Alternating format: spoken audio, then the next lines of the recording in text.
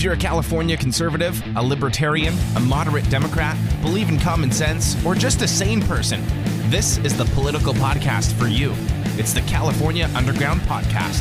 What's going on, everybody? Thanks for tuning in to another episode of California Underground. We're very lucky tonight to have the mayor of Coronado, Richard Bailey, joining us right before 4th of July weekend. I know it's a very busy weekend over in Coronado. So, Mr. Mayor, thank you for coming on and taking the time before this very busy weekend to talk about local politics. How are you doing tonight?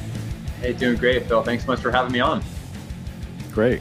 And as always, my trusty co-host Cynthia is here as well. I know she's got plenty of questions about local politics as well. She's been looking forward to this one. Now, for people in San Diego, I would say you're pretty well known. You're like a local political celebrity. But for people who are not San Diego people, why don't you introduce yourself, who you are, how you got into politics, just basically your life story so that people know who you are. Yeah, in about 90 minutes or so, wrap it up then. Yeah, about that, Joe Rogan style. You got it. Born and raised here in San Diego County, and always had a fascination with public policy and politics, probably beginning in high school. Went away to college and ended up majoring in business finance and started my career in the corporate finance world. But I kind of always had that natural inclination and fascination with politics. It'd be the first thing I checked in the morning when I woke up and the last thing I'd want to read before going to bed. And so fast forward to 2012, I'd volunteered on a lot of campaigns in my free time. I was working in corporate finance then, but a lot of my free time was spent going to different political functions. And it was in June of 2012, I was driving home one day, driving across the bridge, heading back home to Coronado. And it just kind of hit me that, gosh, I'd really like to have more of a say in what goes on in local politics than simply casting a ballot for my representatives every 2 to 4 years. And so I kind of thought, gosh, like, why not run for local city council in Coronado? And I was very fortunate that at the time I had a great work environment that gave me the flexibility to pursue this kind of career in public policy, and won that first city council seat back in 2012. Ended up running for mayor in 2016, and then just got reelected in November of 2020. So I've been at it for a while now. Awesome. So now you've been mayor for a while now. That doesn't just mean you're just mayor of Coronado. One reason you wanted to hop on here and chat tonight was specifically about local politics at this local level. And if anybody follows the show, they know I always talk about how important local politics are, how they have such an impact on your daily life. And we're going to get into some things that are affecting people's daily lives here in San Diego. One thing you're a part of that you've really educated me on is this organization called SANDAG. And I didn't even know what SANDAG was. It sounded like this big, mysterious world government entity, at least on a San Diego County level. Why don't you explain what SANDAG is in the context of San Diego? Absolutely. To be honest, Phil, I think a lot of local elected officials that aren't on SANDAG might have a hard time describing what SANDAG actually is and does. So you're certainly not alone, and viewers and listeners wouldn't be alone and not understand what SANDAG is all about either. But it is arguably one of the most important government bureaucracies that our region has. So all throughout the nation and all throughout the state of California, there are organizations that are referred to as MPOs, meaning Metropolitan Planning Organizations. And the federal government and the state government rely on these MPOs to distribute state and federal funding. In SANDAG's case, SANDAG is the MPO for the San Diego County region, and it is primarily responsible for doling out dollars for large transportation projects within San Diego County. Its budget is about $1.3 billion per year. Some of those funds come from the federal government, some of those funds come from the state, and other funds are raised locally through various sales tax. The board of SANDAG is comprised of a representative from all of the 18 cities within San Diego County and a representative from the county as well. So that's kind of the overall structure of what Sandag looks like. So the general goal is in a big county like San Diego, is to kind of get everyone to work together. Is that sort of the correct idea? Is that like the idealistic way to put it, that they want these local governments to work together? Less about wanting the local governments to work together and more about that Sandag is a vehicle that can help implement transportation and housing policies within San Diego County. And because the board is comprised of representatives from all the local governments, ideally you would hope that they would work together. That oftentimes is not the case, especially lately. But ideally that's what would happen. They would work together to solve transportation and housing related issues. And one of those issues that has been most controversial recently is this idea that they were floating, which was they wanted to create a mileage tax as part of the regional plan for transportation here in San Diego County. Talk about that a little bit and how that got started and what happened to it now, and is there a future for that type of plan in Sandag? Definitely. Well, so the bad news is that the mileage tax is almost certainly going to be something that San Diego County voters face at some point in the future, both from San Diego County and also from the state of California. But backing up for a second, kind of explaining how this came to be. Every 5 years, roughly, Sandag is obligated by state and federal law to develop what is known as a regional transportation plan. And that regional transportation plan is a 30-year forward-looking document that kind of help guides the organization and starts outlining what projects and what initiatives Sandag wants to take on to move the county forward in terms of transportation policy. Sandag goes ahead and they put an estimated figure on all the major transportation projects they want to do for the next 30 years. And then they have to come up with a reasonably anticipated funding source for these projects. The reason that's important, having these reasonable and anticipated funding sources is important, is because oftentimes funding from the state and funding from the federal government is contingent on having some amount of local funding available for those projects. For example, the Mid-Coast Trolley line that just opened up a few months ago, that was a $2.2 billion project. Sandag brought roughly $1 billion from local funds generated through local sales tax to that project. And then the federal government chipped in $1 billion as well. But if Sandag had not had that $1 billion of local funding available, the federal government would not have matched it themselves. So regional transportation plan, 30-year forward-looking document. They identify all the projects they want in there. They estimate the cost roughly, and then they go ahead and start identifying anticipated funding sources. In this case, for the regional transportation plan, it's a $160 billion plan.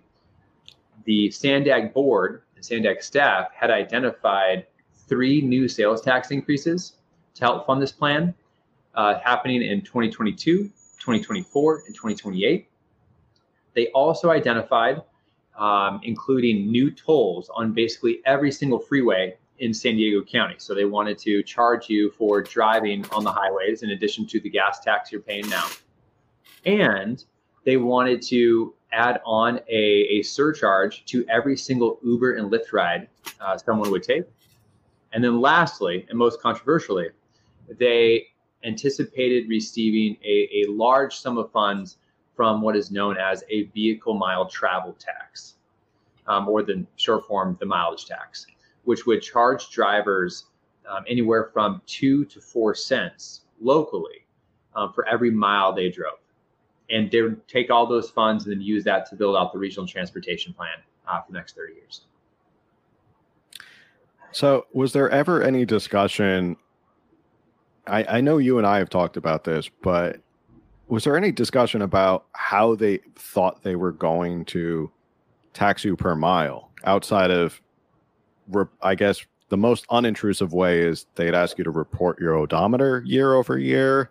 on maybe a tax form or something like that? Or, I don't know. And anything more intrusive than that, I would imagine, could be a Fourth Amendment violation that they're going to start tracking your cars. Was there ever any discussion of how they actually thought they were going to get this accomplished? There was zero discussion about how this would actually be administered. Let me rephrase that. There was a lot of discussion about how this would be administered, but there was zero clarity on what the end result would actually look like. So you raised the question about privacy concerns. A lot of board members expressed privacy concerns as well. But because the staff is completely unaware of how this will actually be implemented, because frankly, the technology, although it does exist, it's never been implemented like anywhere in California or the country for that matter yet. They weren't quite sure how to answer those privacy concerns. The state of California and the federal government are moving forward with pilot programs to evaluate various ways that a mileage tax could be implemented. But so far, they have not rolled those out in a mass way. It is anticipated that somewhere between 2028 and 2032 is when we will start seeing a mileage tax at the state level, and then almost certainly thereafter at the regional level. I mean, I guess the question anybody listening and hearing this idea of a mileage tax, the first question that probably comes to mind is, isn't that the point of what the gas tax was for? Right. Wasn't this the whole point that they promised, oh, if we just add this tiny bit of tax on your gas, then it'll just be a consumption tax. Obviously, if you drive more, you'll pay more in tax. And that will fix all the roads and transportation here in California. Right. And now they're saying on top of the gas tax, let's try out how many miles you drive. Does that seem like a right concern for a lot of people listening? And that is a very valid concern. And that was a concern I raised as a board member. And Sandac staff seemed to kind of get caught up in this, where they would tell the board, oh, well, we would never incorporate a local mileage tax so long as the gas tax remained in effect. However, when you look at the Regional Transportation Plan's funding, you saw significant overlap between revenue coming from the gas tax during the same years that revenue was anticipated to come from the mileage tax. So just from the revenue projections in Sandac's own plan, they showed that no, they weren't planning to have the gas tax repealed before implementing the mileage tax. They were going to implement both at the same time. So that was a big concern of mine, because I think, like, most conservatives, most libertarians, most people that are center right, and I would argue probably even most Democrats, all believe in paying, your fair share. We might have different ideas of what paying your fair share is, but I'm a big believer in, we should pay for the infrastructure you use. And if I drive 1,000 miles on the streets in an all-electric vehicle, and I effectively don't pay anything for the infrastructure I use, well, that's not necessarily fair to the person that, say, drove a truck that gets 20 miles a gallon, who's paying quite a bit in gas tax for that infrastructure. So I think we can all agree that we should pay for the infrastructure we use. I think the question is, how do you do it in the most efficient and fair way possible? And I think that when you look at that regional transportation plan, charging a mileage tax on top of a gas tax, on top of new toll fees, on top of Uber and Lyft surcharges, on top of 3 additional sales taxes, all to pay for essentially the $160 billion plan, when only roughly a third of that funding is going to go to roads and highways. Mm-hmm. That, to me, is not fair at all. And you had made the point, because a lot of this had to do with they want to expand public transportation. Right. One of their big goals is we want to expand public transportation across the county. We want to add more buses. They've added a new trolley line. But you did a piece, I remember I caught it on KUSI, where you started in Coronado and we're trying to get to La Jolla, all by public transportation. And how long did it take you? Yeah, we started at City Hall in Coronado, and I wanted to try out the new Blue Line, the new Mid-Coast Trolley Line extension. There was that $2.2 billion project I cited earlier. We left around 7 a.m., and it took an hour and 40 minutes, I believe, either an hour and 26 or an hour and 40 minutes on public transit. And we mapped out how long it would take by car if we left at the exact same time, and it would have taken about 26 minutes. And that, here it is, this brand new $2.2 billion trolley extension that both Sandag and MTS are hailing as the future of transportation in San Diego.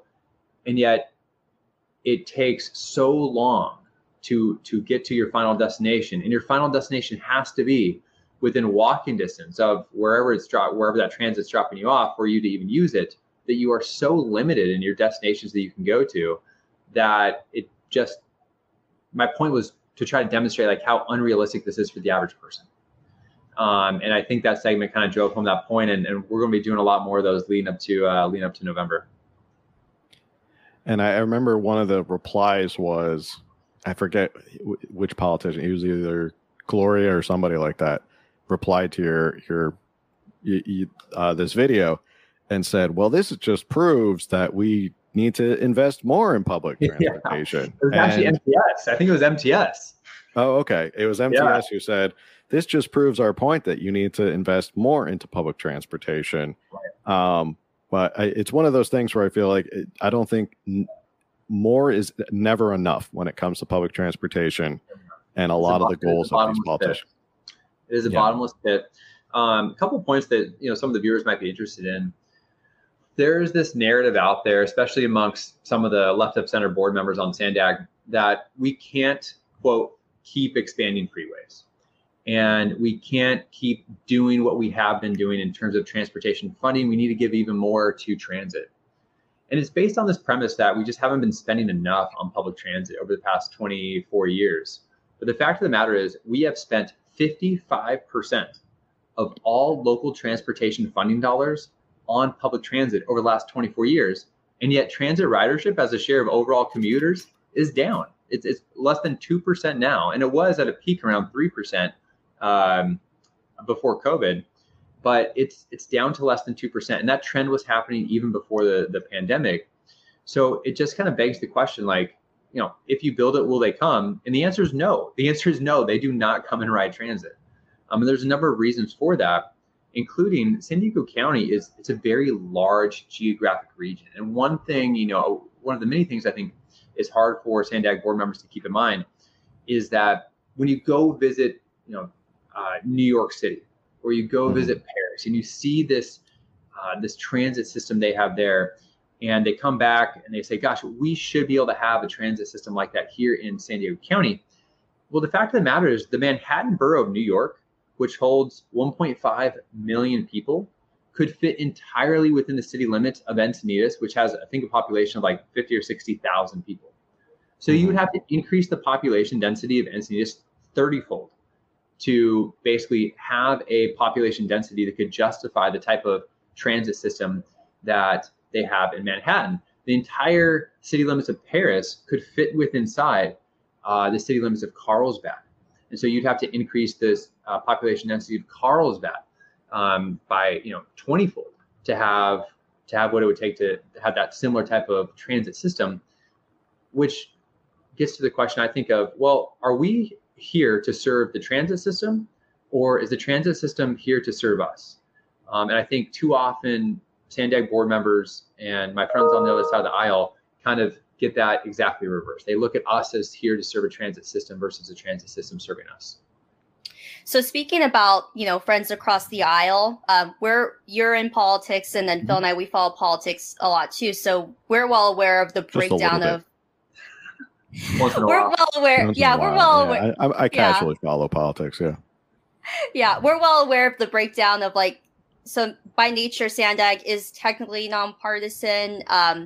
The municipality elections, they're technically bipartisan, but Sandag, just saw the gist of it, doesn't seem like it. For the viewers, I think they'd be curious about if at the top of your head, or maybe just a rough estimate, how partisan is Sandag? How many people are Democrats? How many are Republicans? Because in my opinion, I don't think it's no surprise that there is, a part of the Sandag, the people that make up Sandag, they lean a certain way in regards to the mileage tax. And then there's some people who oppose it. I know for the San Diego Republican Party, for the people we're endorsing, like for the Lincoln Club, we were looking if they were going to oppose whatever Sandag was doing. Like, what's your take on that?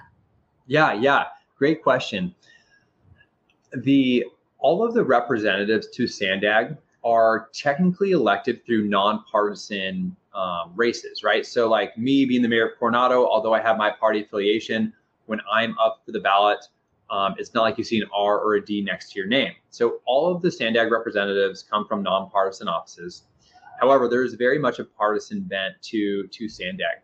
So of the 19 board members, right now we have 10 that are left of center, and we have 8 that are right of center. And then the city of Escondido actually does not have a representative at this time. They actually pulled their representative, and they don't have any representation at Sandag at this time. So it's roughly a 10-8 or 11-8 left of center majority on Sandag.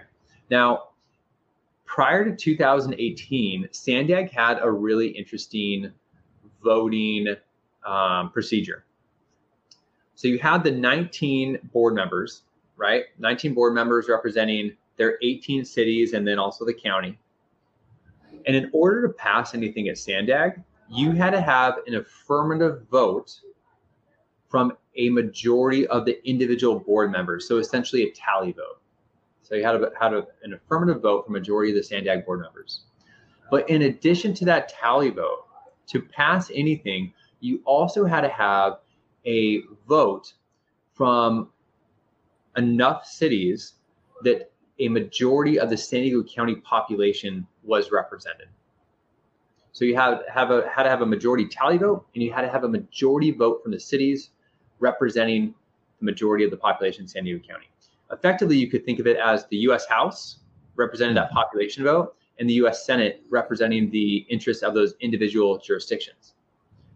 And that voting method, really forced collaboration, right? You couldn't have the bigger cities just say, hey, we're going to take a bunch of tax revenue from all the smaller cities that are paying into this and use it for how we want to use it. And you couldn't have a lot of smaller cities that would try to make their priorities for their smaller cities higher than what the big cities wanted. So everyone was forced to work together in a very collaborative way. So little cities could essentially block anything, and big cities could also block anything if they wanted to. But now after 2018, the voting procedures changed. This is commonly referred to in the news as the, quote, weighted vote. Lorena Gonzalez introduced a bill that got rid of that population and individual city voting, and they go now just strictly with population. So you can have a situation where 15 board members feel a certain way and they vote a certain way, and they get overridden by 4 board members. Not just a veto, but cramming anything through.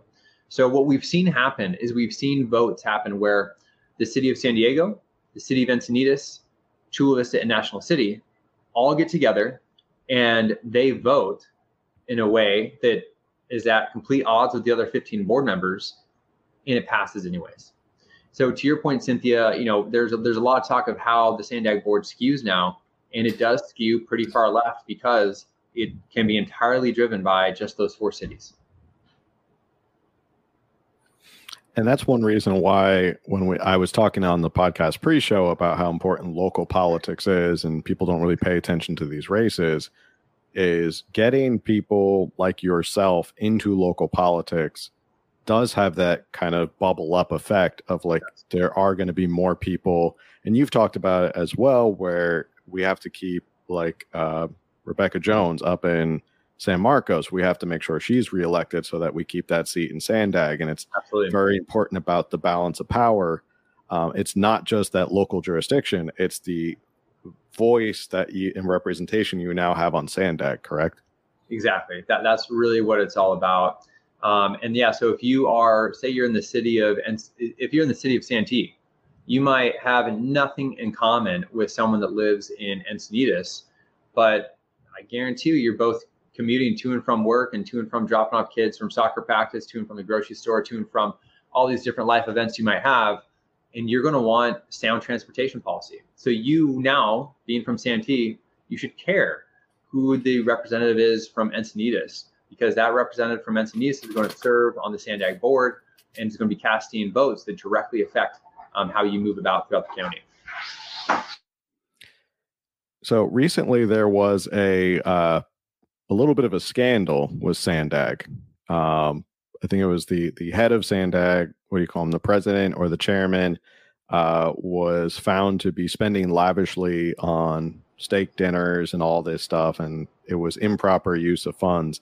Do you want to comment on that and what happened with all that? If we're talking about all this money that Sandag wants to raise for itself through all these new taxes, we should know if they're spending it improperly, correct?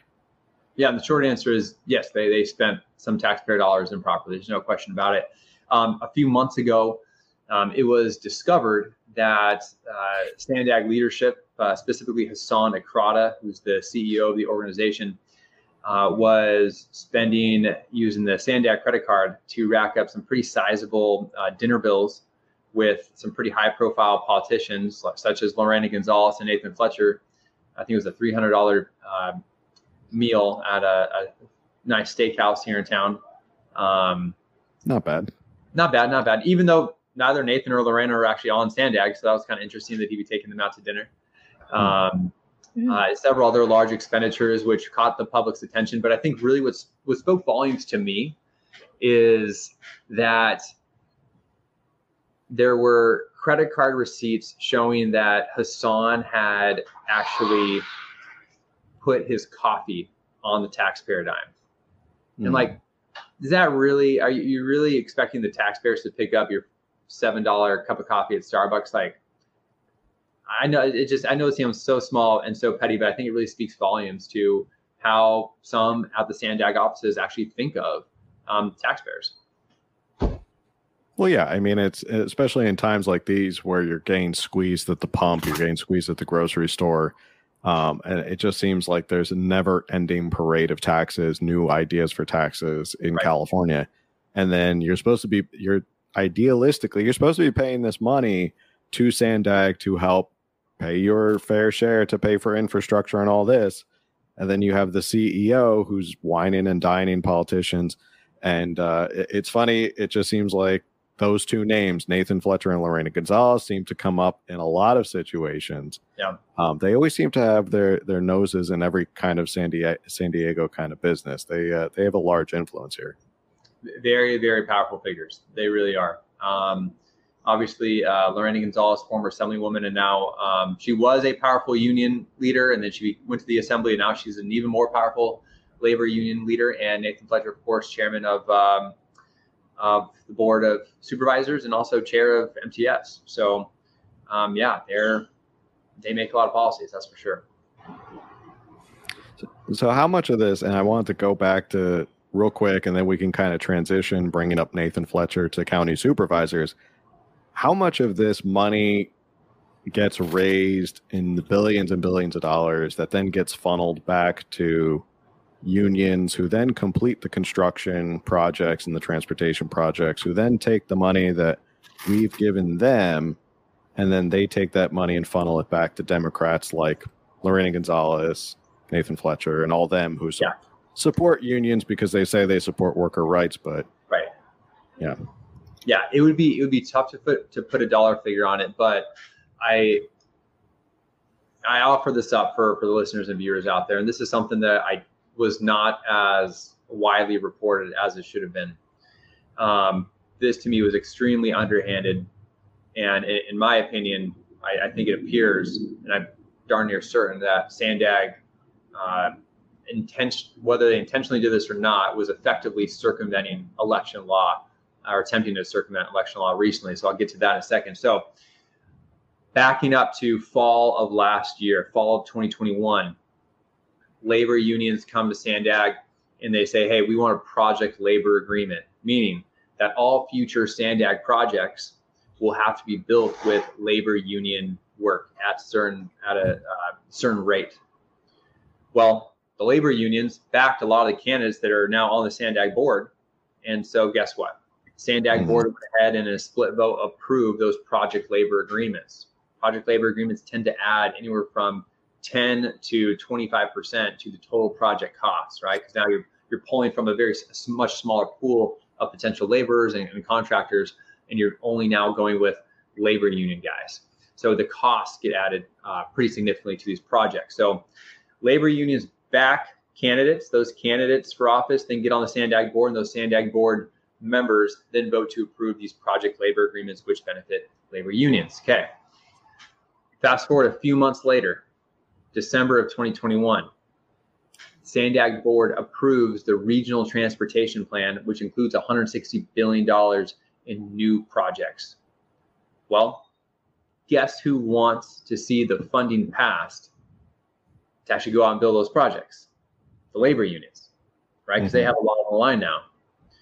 So what happens is Sandag has a choice where Sandag can, to put that first sales tax measure on the ballot, which they anticipated being on the ballot in 2022, the Sandag board can, with a simple up-down vote, put that sales tax measure on the ballot in November for voters. However, if they do that, it takes a 2/3 voter threshold to pass because it was initiated by Sandag.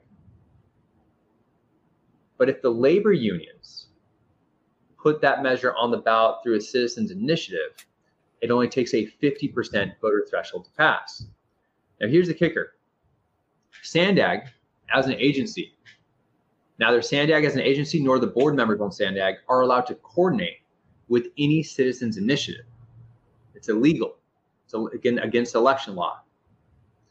So what Sandag said, effectively, is, hey, you know this funding for this extremely important $160 billion regional transportation plan, you know the sales tax measure that we said, yep, we reasonably anticipate coming to fruition in 2022? Well, we are not going to put it on the ballot ourselves. We are just going to hope that a citizens initiative comes through and puts it on the ballot for us. And guess what? Labor unions started to do that. So Sandag waited on the sidelines, not lifting a finger to put their own measure on the ballot.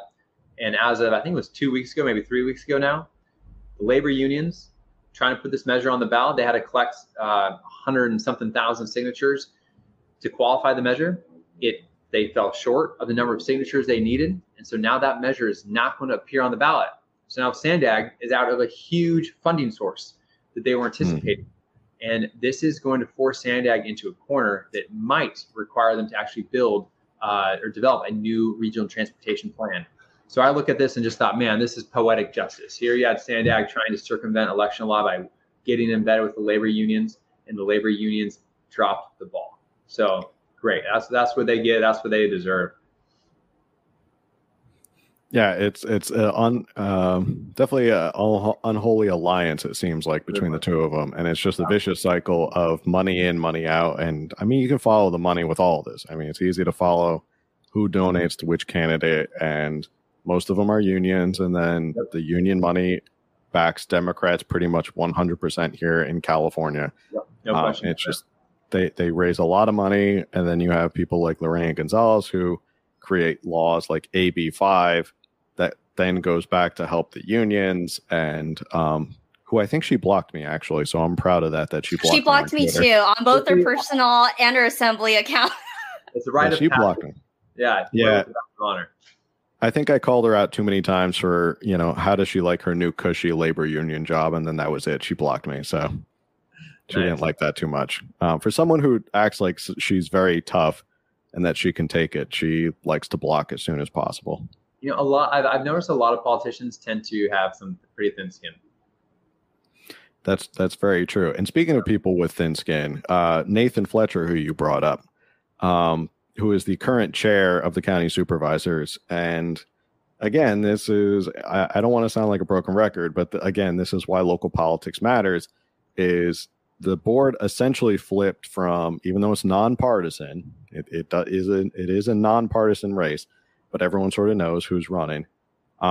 It did flip in the last election and went from Kristen Gaspar, who was a Republican, it was a 3-2 Republican county supervisor board, to right around COVID. Now all of a sudden we had Lawson Remmer, who jumped in, who is a Democrat, far lefter Democrat. And because of that 3-2 majority, now you have Nathan Fletcher, who is the chair of the county supervisors. Yeah, that's right. That's right. And really, when you rewind the clock, just I think maybe 6 years, no, 4 years now, the board was a 5-0 Republican Democrat majority. So there were no Democrats on the board. And within a short order, now it's a 3-2 Democratic Republican majority. And you've seen some drastic policy changes, right? Like you've seen the county's trying to take on everything now, from trying to cure racism. I don't know how a government agency is going to do that, to trying to redefine what a woman is. I'm not sure we needed a new definition there. It's like, hey, like guys, we have got to get back to the basics of what local government is all about. We can't be all things to all people. We're oftentimes not good enough at even what our core responsibilities are. So I think we really got to get back to focusing on the basics. And one thing that, and maybe this is just my tinfoil hat, is it feels like ever since Nathan Fletcher has become the chair, it seems like San Diego has become the testing ground for some of these national policies that are being run out. So It was back last year in August, they rolled out this resolution of we're going to start pushing back, or it was very wishy-washy and mushy how they were going to do it, that they want to start going after misinformation. And in Nathan Fletcher's words, he wanted to combat and use county resources to combat what was called misinformation. Right. We then saw the Ministry of Truth, the Disinformation Governance Board, will be rolled out at the federal level. So it feels like ever since then, we've been seeing a lot of those leftist policies being tried out here in San Diego County. Look, I'll give Nathan Fletcher a lot of credit. Nathan and I are, we do work together from time to time. We are on very, very opposite sides of just about every single issue you can find. But I'll give Nathan credit for this. Like he is effective at advancing the policies for the left of center of San Diego County, like the far left of center. Like he's been effective at that. And I think that's to the detriment of our county. I think that oftentimes has not benefited, everyday San Diegans, but he has been effective at advancing those far left policies. There's no question about it. And Cynthia, I didn't want to step on you. You had a question. Go ahead. Oh, and fun fact too, like you brought up, combating misinformation. I remember when he did that, he bragged on Twitter that other county supervisors followed suit, and he bragged about that. And then I also remember during the last session for the state assembly, Dr. Akilah Weber, she also introduced a similar resolution. I can't recall if it garnered the votes or if it made it out of the assembly and it just kind of died because, the appropriations just of timing. So I remember that. A question that I had is also, I'll be honest, like talking about this, maybe some viewers or listeners, if they're right of center, like they might think that there's no hope. Do you think there's hope? Like, for example, like one thing that we try to emphasize is following along what's happening locally. And I know one thing that I give you credit for, because you did lead the effort on this when there was a mileage tax proposed, you were encouraging everyone as constituents to call your elected officials who are board members of Sandag, email and call these people, let them know that you're opposed to this. Do you think those kinds of things make a difference, even to those members of Sandag that for a fact are on your side? Because I have also heard like, hey, even if you think that, their votes are dependent on it, like they could be swayed. And then I've also heard, the other side of advice, even if that, like, for example, like I know if you were my representative, like I know you'd vote how I would want to vote. But I've also heard like it's important you still let them know that you support this too, because, for example, I would imagine, if you were on a board meeting for Sandag and you have like a data sheet, like, oh, hey, this amount of people called me, that agree with me on this. Like, do those things matter? Do you think it makes a difference when constituents, make their voices known? Yeah, no question about it. It definitely matters. I'll give you a quick example. Leading into the adoption of the regional transportation plan, which included that mileage tax, we had only received, I want to say, somewhere between 200 and 500 public comments on the regional transportation plan, with about 72, with about 3 to 5 days left before we're going to approve the plan, all from special interest groups that had a lot to gain by us advancing this plan, whether environmental groups or local labor unions. However, as we started spreading the word that, hey, regular folks in San Diego County, here's what's in the plan. If this plan passes, you are going to be on the hook for all these sales tax increases, this mileage tax, et cetera. Contact your representative. And we made it very easy for them to contact all board members, but specifically easy to contact their board member. So if you were writing in from Encinitas, you could write to all the Sandag board members very easily, but you could also write to Catherine Blakespear, who's a Sandag representative from Encinitas. In those last 3 to 5 days, we had over 6,000 people write to the board. And so if you're from now 6,000 people in a county of 3.3 million might not sound like many people, but if you are from a small city like Imperial Beach, or like, heck, even Encinitas, Solana Beach, Del Mar, Santee, et cetera, most of the cities here in San Diego County, if you see 6,000 emails come into your inbox, like it was ping, ping, ping, ping, ping, every day for 3 to 5 days, that's going to make a difference. And I know it made a difference because the day before the vote on the regional transportation plan, you had every single Sandag board member, with the exception of one, say, we're going to adopt this plan tomorrow, and yes, it's going to include the mileage tax, but I'm not actually for the mileage tax anymore, and I promise to you voters, we will come back and take this mileage tax out. So they were at least willing to pay it lip service because they saw just how many people were opposed to it. So yes, I do have hope. I really do have hope for the future of San Diego County. You know what? I actually have not given up on the Democratic Party. I'm a registered Republican.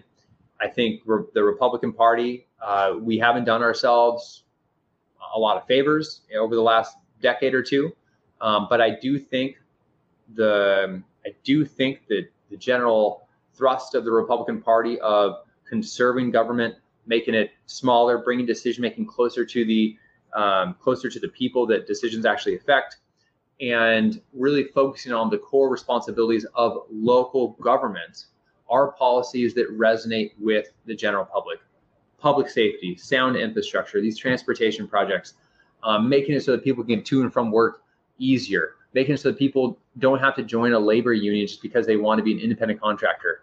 Like, these are the types of common sense policies that register with people across the political spectrum. And I think that if the Republican Party can lead on policy versus trying to lead with their party, they will appeal to a broad range of voters. And whether or not it's a Republican office or a Democrat that was kind of brought to the center because of being in a stiff competition with Republicans, I think that will overall better serve our region. So I haven't given up on our region. And I think the more we can focus on policy, the better off our region will be.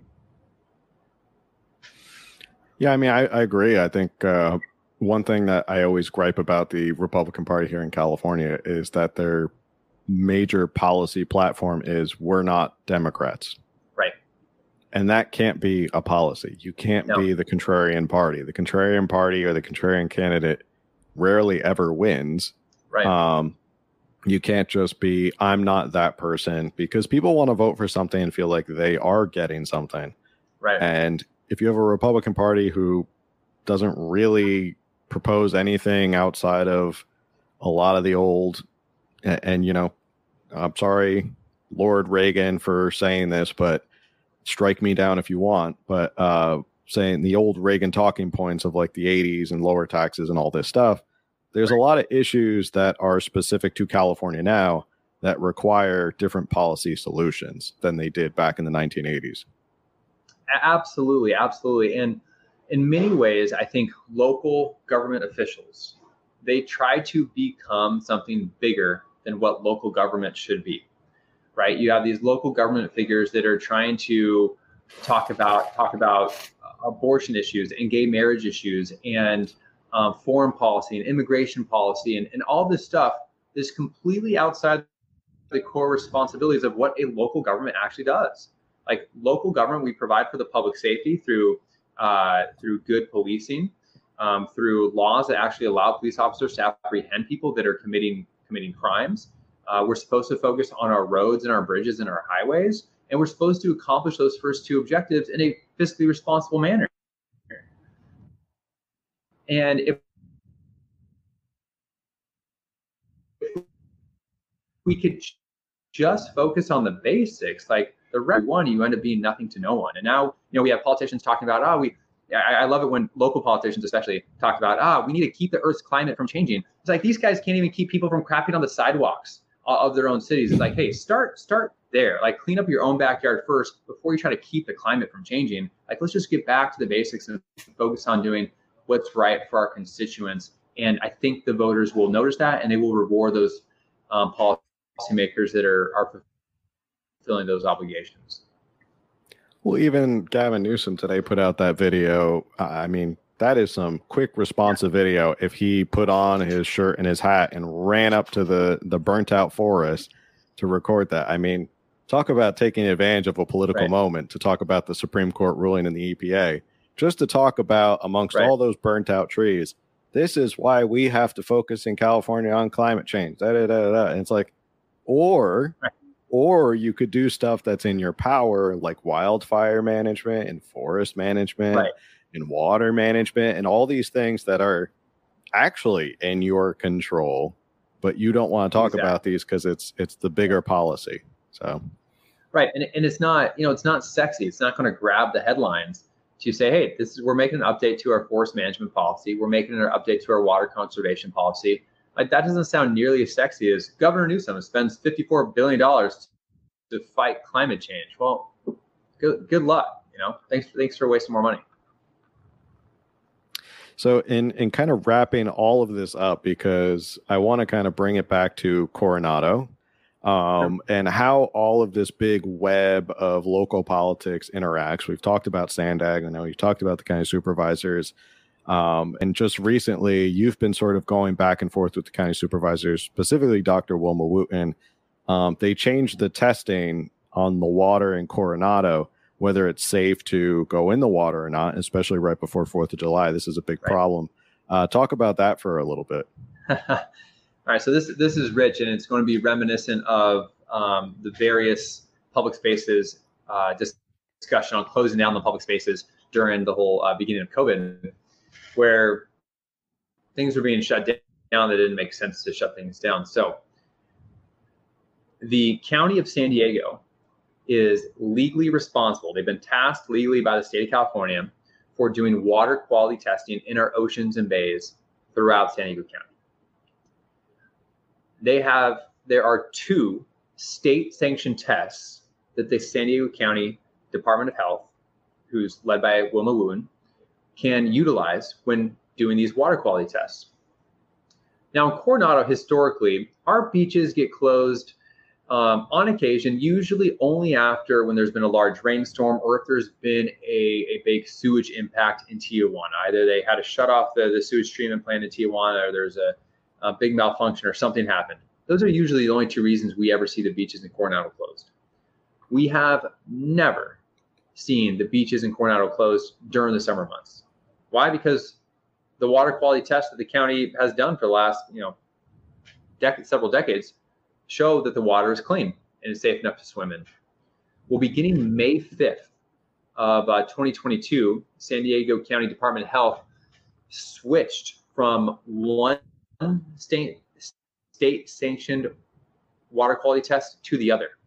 And they are now the only county in the entire nation that utilizes this other test. From May 5th through today, Coronado beaches have been shut down 18 out of approximately 52 days. It's about a third of all the days during the summer months. Put that in perspective. We've once again never had our beaches closed at all during the summer of all previous months. So sit down with the county, trying to get to the bottom of what's going on here.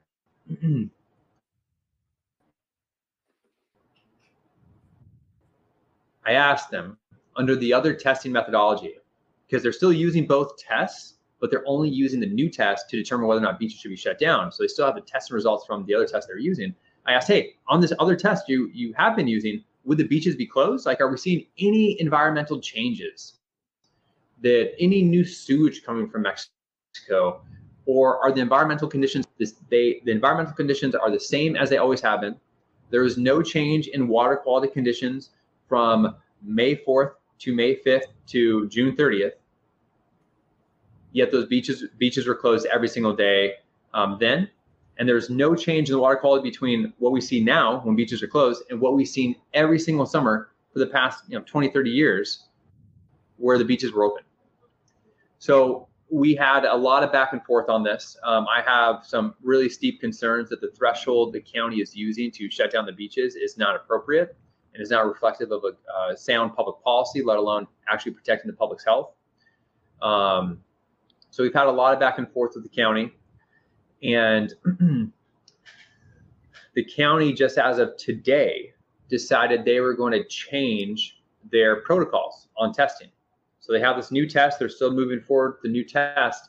But they've said, you know what? Instead of closing down the beaches outright, we are just going to put up warning signs when thresholds are surpassed on your beaches beginning tomorrow. Well, tomorrow is the kickoff to the July 4th weekend. So I flat out asked them on the call, are you only making this change because of the July 4th weekend? And they said, yeah. So I said, look, at the end of the day, we are only concerned with, is the water safe? So if you're telling me that the water quality is the same on July 1st when you're going to allow people to swim in the water, as it is in June 30th right now when you're saying people can't go swim in the water, well, is the water safe today and the beaches should be open, or is the water dangerous on July 1st and the beaches should be closed? Like, one of those is true. Mm-hmm. They didn't want to answer that. And so we're battling with the county right now. And for all the viewers out there, like, I want you to know, where am I going to be spending my 4th of July weekend? Is going to be in Coronado in the water, because the water is safe. The water is just as safe this summer as it has been all previous summers. So if you've ever enjoyed swimming in our oceans in previous summers, you're going to enjoy swimming in our ocean now. I would, unless you have a gaping wound or you're drinking the water, like, you're going to be just fine. You're going to be just fine. Which you shouldn't be doing anyway. I don't think you should be going in the ocean with a gaping wound or drink. I don't drink a lot of seawater. It's not good for you. Don't do it. I'm not a doctor, but I'll tell you this. That's not good for you. Yeah.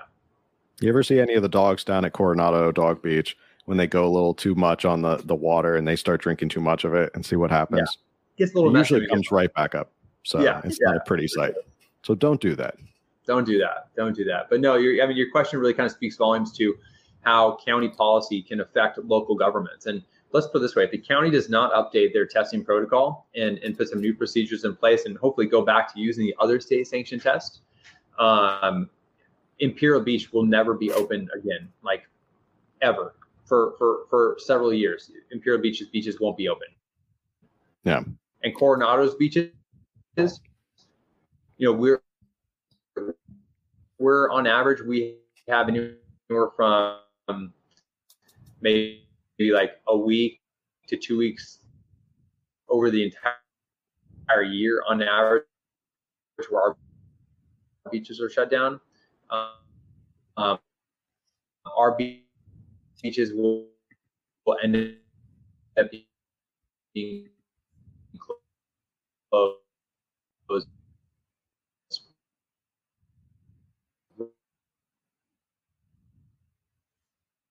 roughly 60. Once again, not wanted to implement. It was a bureaucratic decision. There we go. And that's when there. Yep. That was you for a second. Oh, perfect. A little bit, yeah. Must be all the activity over where you're near. And this is, I guess, is a good thing to end on when it comes to local politics. And people always ask me, I post something, it's something about, Dr. Wilma Wooten or people like this. And they say, well, what can we do? What can we do? And they always immediately want to say, well, can we sue them? Can we do this? I'm like, here's the God's honest truth. You got to get out and vote. You got to change your local politics. This is, and I think the biggest lesson people should take away from this specific podcast is it's all a big web and it's all a big cycle.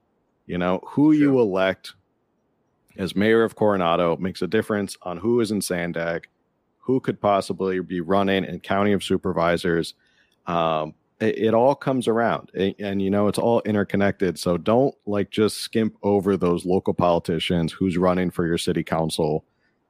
Even if you think it doesn't really make a difference, it does make a difference, right? It does absolutely make a difference in the end. Huge difference. If we had the balance of power on the county board right now, I know for a fact I could get the county to change their testing standards in Coronado. And let's be honest here, whether or not you can use the beach in Coronado, or whether or not you can have that pothole fixed on your street, or you can get to or from work on that new highway, that actually affects your day-to-day life, your quality of life, a lot more than who the senator from Oklahoma is, or in many ways who the president of the United States is. And that's not to say those races aren't important, but your day-to-day life is always going to be much more impacted by the people that represent you locally. So my last question for you is, because I was reading this article because you did an event with San Diego Young Republicans, and there was a piece from the San Diego News Desk about it. And you had shared about, when you ran for city council a little bit. Would you be able to shed a little bit light on it? Because I thought it was a very interesting read. I had read that you had won by it was a very close margin. And when you were out walking precincts, there were people that, you had, mixed bag of different experiences when you were canvassing. And I think, shout out to Brad Goebel. He texted me that he's watching the show right now, and you met him when you were canvassing. He's your right-hand man. Love to be able to kind of close on that note.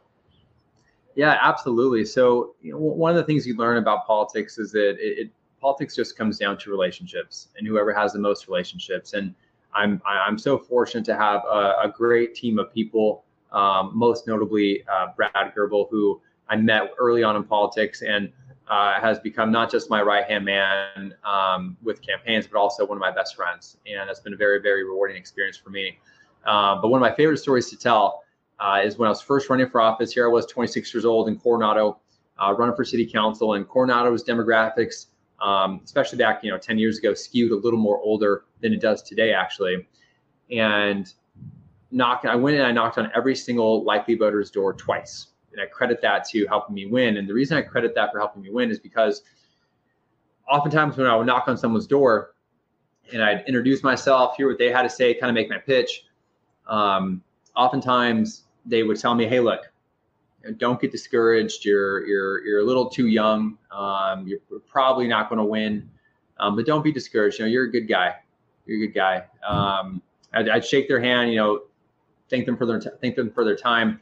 And as I would turn to walk away, oftentimes they would say, you're not going to win, but I'm still going to vote for you. I'm still going to vote for you. And that happened quite a few times. And I ended up winning that first election by just over 100 votes. And so I'll never forget that. And to this day, when I'm out and about in town and talking to people, to this day, I'll still have people say, I remember when you knocked on my door 10 years ago. And it makes a big impact on people. And it brings it back to, it's all about relationships. And so if you have great relationships with a large number of people, you can win any election, and hopefully they'll help hold you accountable to do what's right for your community. And 100 votes is, and when everybody says, oh, my vote doesn't matter, why even vote? I say, some of these races are decided by less than 100 votes, and they're very, very close. So every vote does actually matter in the end. So go out and do actually vote for your local politicians or local politics. Richard, thanks for coming on. We don't want to take up too much of your time heading into the 4th of July weekend. Where can people find you if they want to follow you? Do you have any plans outside of mayor of Coronado for future politics, or are you not ready to say anything quite yet? I was previously I was going through with a run for Congress, and just from redistricting, it didn't quite work out. I'm a big believer, and I'm hoping it'll be a blessing in disguise, and you never know what's around the corner. So I think after we'll get through this November 2022 election cycle, and I think some things will open up for the 2024 election cycle, and might be able to help continue representing Coronado on a bigger stage. So we'll see. Check back in with me next year. Awesome. And where can people find you and follow you on social media? Instagram and Facebook. If they search for Richard Bailey, I should pop up. And then richardbailey.com is our website, currently down because we're making some updates to it. But yeah, looking to stay connected with people out there. Awesome. Well, thanks for coming on. Have a great 4th of July weekend. Stay cool this weekend. And don't drink lots of salt water. I promise you, I will not be. Yeah. We'll find something. And don't go in with any open gaping wounds or whatever. So. Thank you, Richard, for joining us. We really appreciate it. I know I made a post about on Instagram, but honestly, like, I just want good human beings in politics. Same. I just feel like that's such a hard request. I think, like, if politicians in general were more like you, I feel like the world would be a better place. So, thank you for coming on. I was really looking forward to this. So hopefully we can have you back on in the future soon. We'll love that. Thank you both for having me, and thanks for spreading the word about local issues. It means a lot. Appreciate it. Thanks. And as I always end every show, if you like this, text a friend, let them know, and have a good 4th of July, everybody. Good night. Bye, guys. Good night.